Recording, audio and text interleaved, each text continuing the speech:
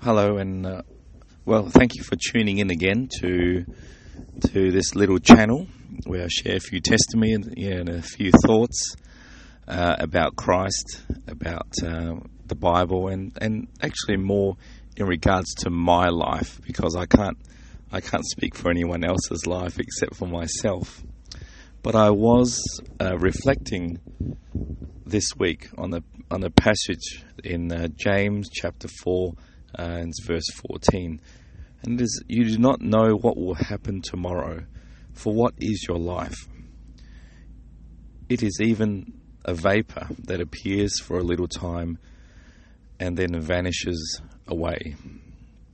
And it's quite interesting because over the last few days, there have been a few things that have happened. And one of them was witnessing a car accident.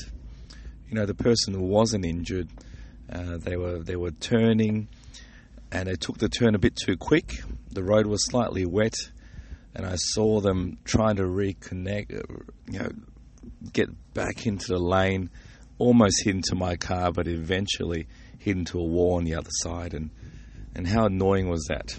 But, if there was a person standing at that spot, they wouldn't have known what was going to happen, and all the plans for the next day, have no effect at all.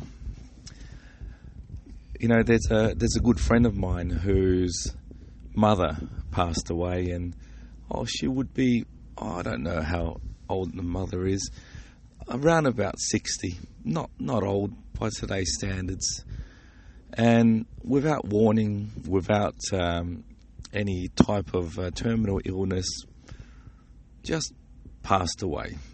And, what do you do? What were the plans for the next day? And we're talking about it, and, if there was one more hug, or another time to just go in and check how she was going, these are the types of things we do think about. And when I was young, I had gone through a death in the family as well. A younger sister of 13 years old died quite suddenly, and you never stop thinking about it. The people you lose, if only you could give them another hug, maybe just something. And so the challenge then extended to my own family, of those who are living now. How do I know whether when I come home today from work, whether they'll be around? Was it, and if anything happens, I ask myself the question, I ask you the question as well. If you've been in an argument recently with a loved one, or you're murmuring under your breath, is it worth it? Is it worth it? Is it better to go for resolution? Is it better to give another kiss or a smile? And put all these little things to rest, to forgive, resolve any issues. As I was reflecting on this a bit more, I remember quite a number of years ago I went to a wedding and sat next to a man, and he was telling me that at one point in time he was chased by a gang and was stabbed multiple times, and when he was recovering in hospital, he realized that at any moment his life could be taken, and anything that is of his own gain or his own of his own will can disappear just like that. And he told me he had made a decision to live not for himself, but for something or someone eternal. And he told me about his faith, and it really impacted me. And really, it makes me think about the passage in John 15, verse 5, which is, I'm the vine, you are the branches. Well, Jesus says this, I'm the vine, you are the branches. If you remain in me and I in you, you will bear much fruit. Apart from me, you can do nothing. And I've heard a preacher talk about this once, and it is, you won't be able, it's not that you can't do nothing, it's just that you can't do anything that will last. You know, how long is our life? Is it 20 years, 40 years, 60 years, even 80 years? When I take a look at history and look at how many companies, have lasted over 200 years, and were there any? Maybe you should look it up. I can't remember whether there was one or whether there was none. But at some point in time, this was a single person's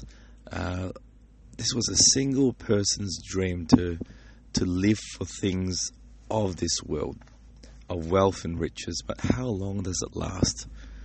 You know, compared to the generations, is it just a vapor? So it challenges me.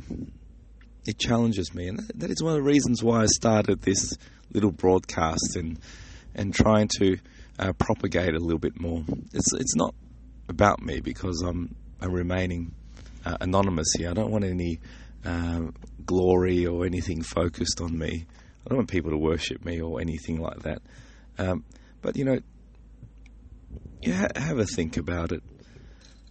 What can you do that will last even a few generations? Tell me, what did your great grandfather do? You know, it's 4 or 5 generations before. What did they do? Chances are most of us don't even know. What did our great grandfather do? Even that would be a bit fuzzy. So how long does anything last if we are to live according to what the world offers? And so, you know, to wrap it up a bit, my thoughts are this. You know, for me, I also want to